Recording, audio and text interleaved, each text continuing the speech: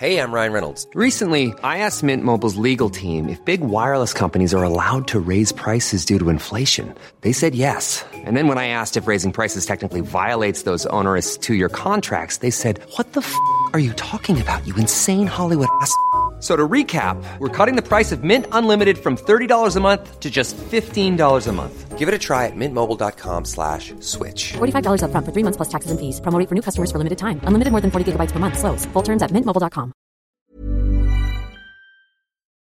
Kei te whakarongo mai koe ki tō tātou ao huri. He hotaka e pāna ki a Papatūnuku, Tangaroa, me Ranginui. You're with Our Changing World on RNZ National. And now to the Anthropocene.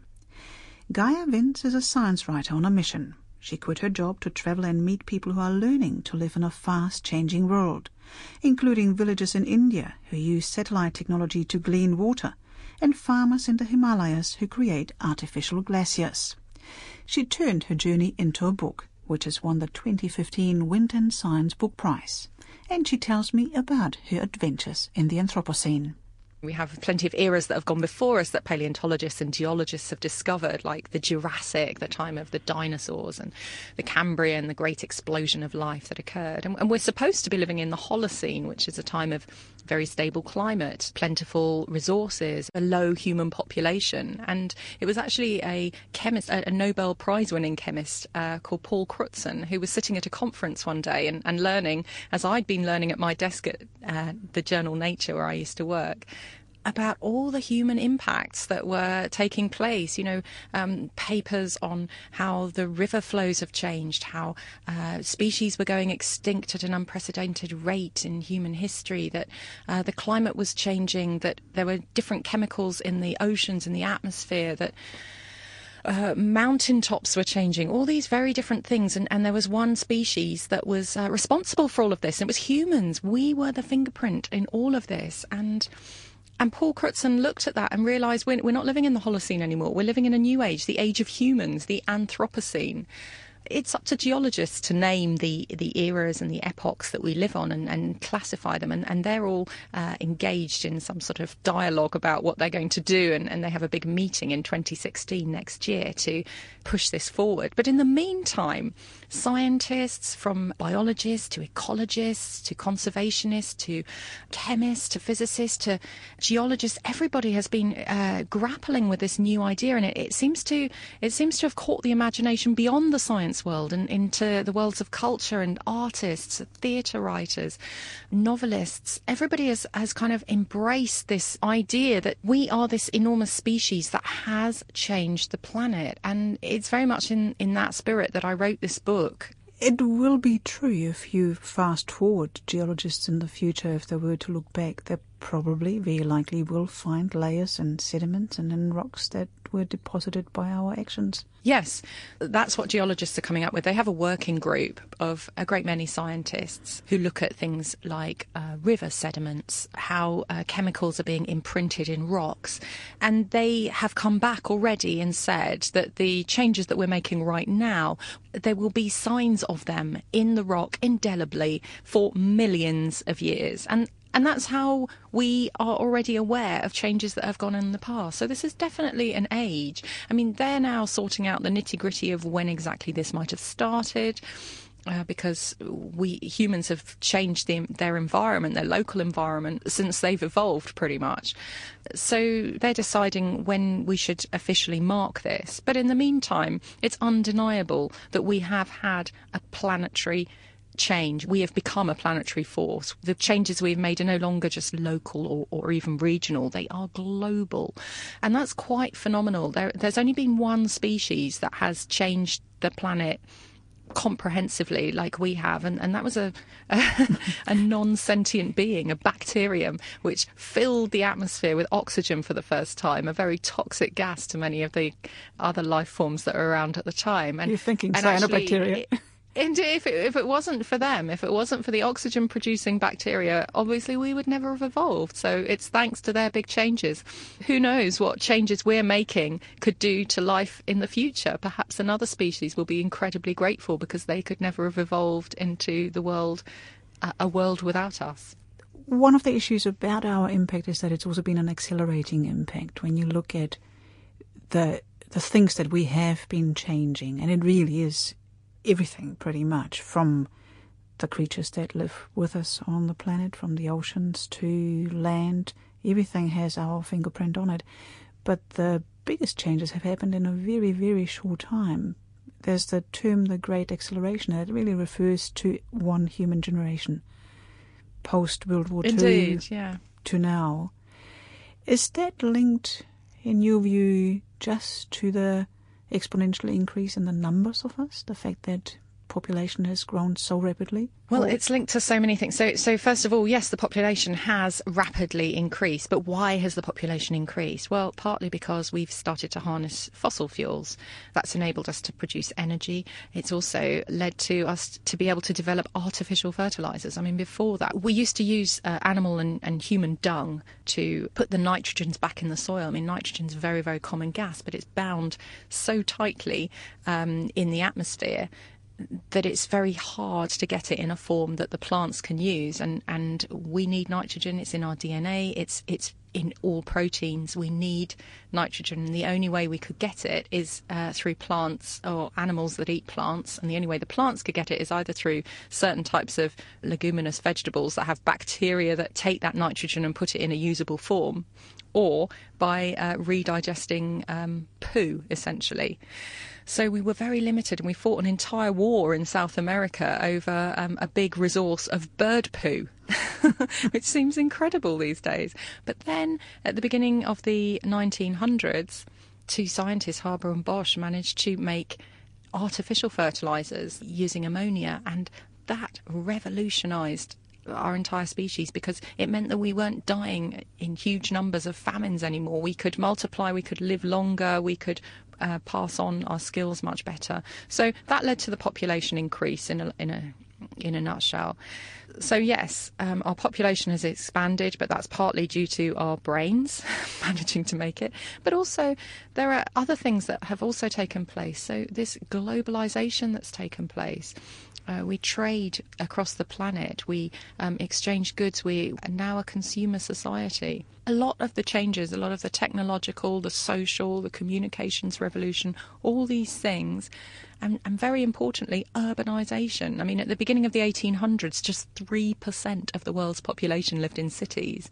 Now more than half of us do.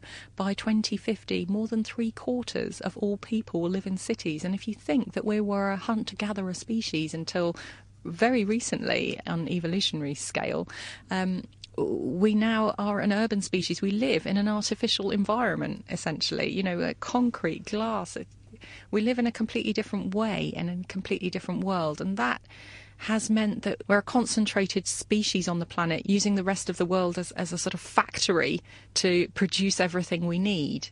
To supply us. And that scale of efficiency and that scale of production has completely changed our impact on the planet. I mean, there's nowhere on Earth now where human presence can't be seen.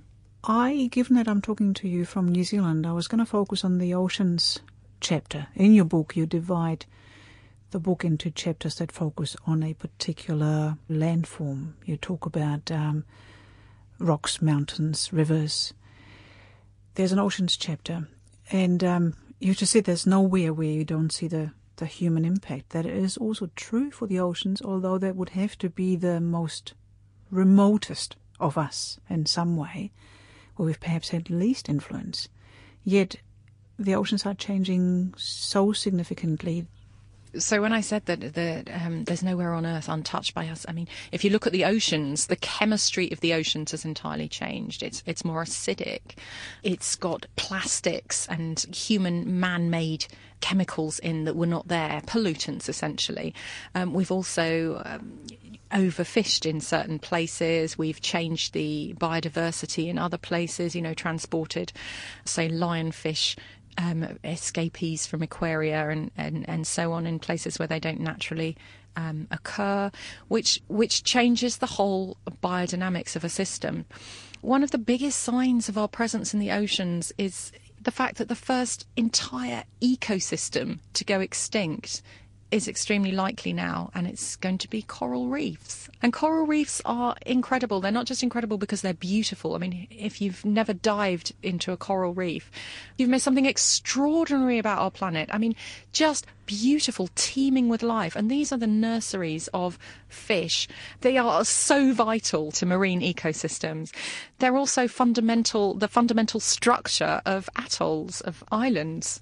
In acidic environments, first of all, the coral essentially dissolve because what's happening is the carbon dioxide from the atmosphere is dissolving into the oceans and forming a very weak carbonic acid. And that's dissolving the coral reef structure. It means that corals must expend a lot more energy in order to grow. Also, the warmer atmosphere means that the little algae that live inside the coral, which they have an amazing relationship where the algae use photosynthesis to feed the coral, they can't cope with the very hot temperatures, and you get that massive bleaching that occurs. That's just one ecosystem which is vital for fisheries. It's vital for marine ecosystems. But when I was researching this book, I travelled for 2.5 years around more than 40 countries. And in that time, I saw some remarkable examples of human ingenuity, incredible people that have come up with ways of living, solutions to address the crises that we're facing every single day. So, you know, I don't say that all is doomed, but I do say we need to prepare ourselves and try and find ways of dealing with this changed world, because we're not living in the Holocene anymore. We're living in a completely different world, and we need to adapt to that.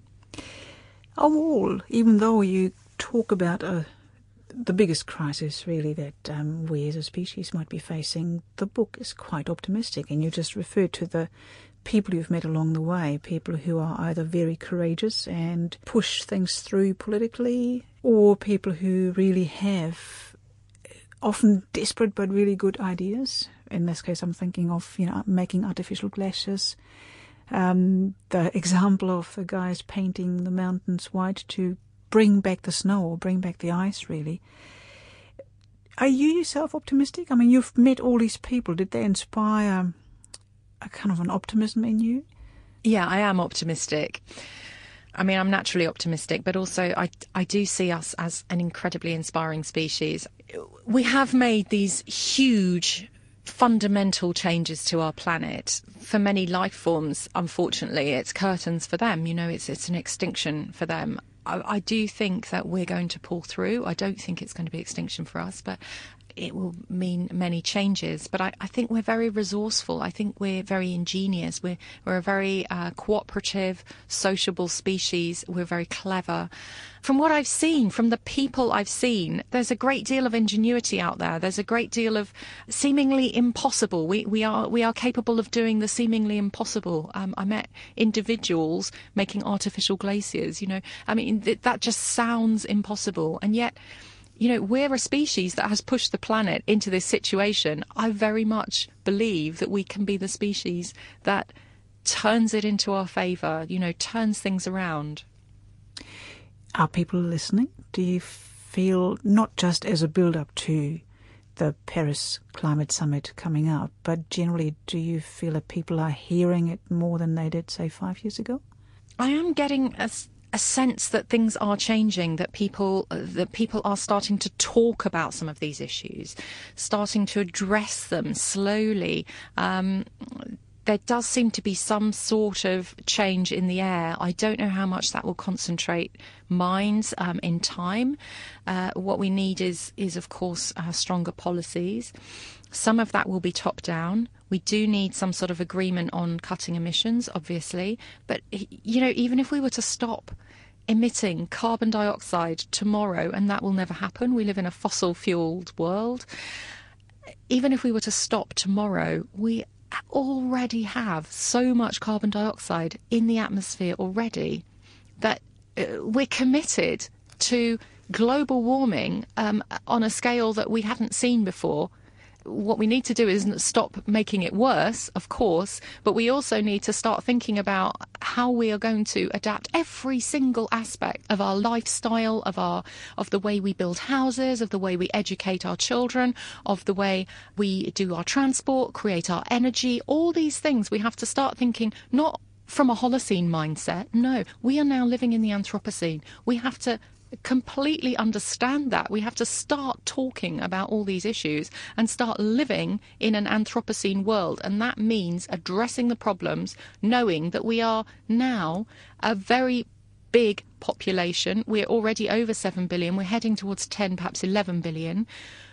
Resources are now limited. The climate is no longer nice and stable. It's violent, unpredictable. So we need to start thinking of everything, how we plan everything according to an Anthropocene world. And that's not what we're doing at the moment.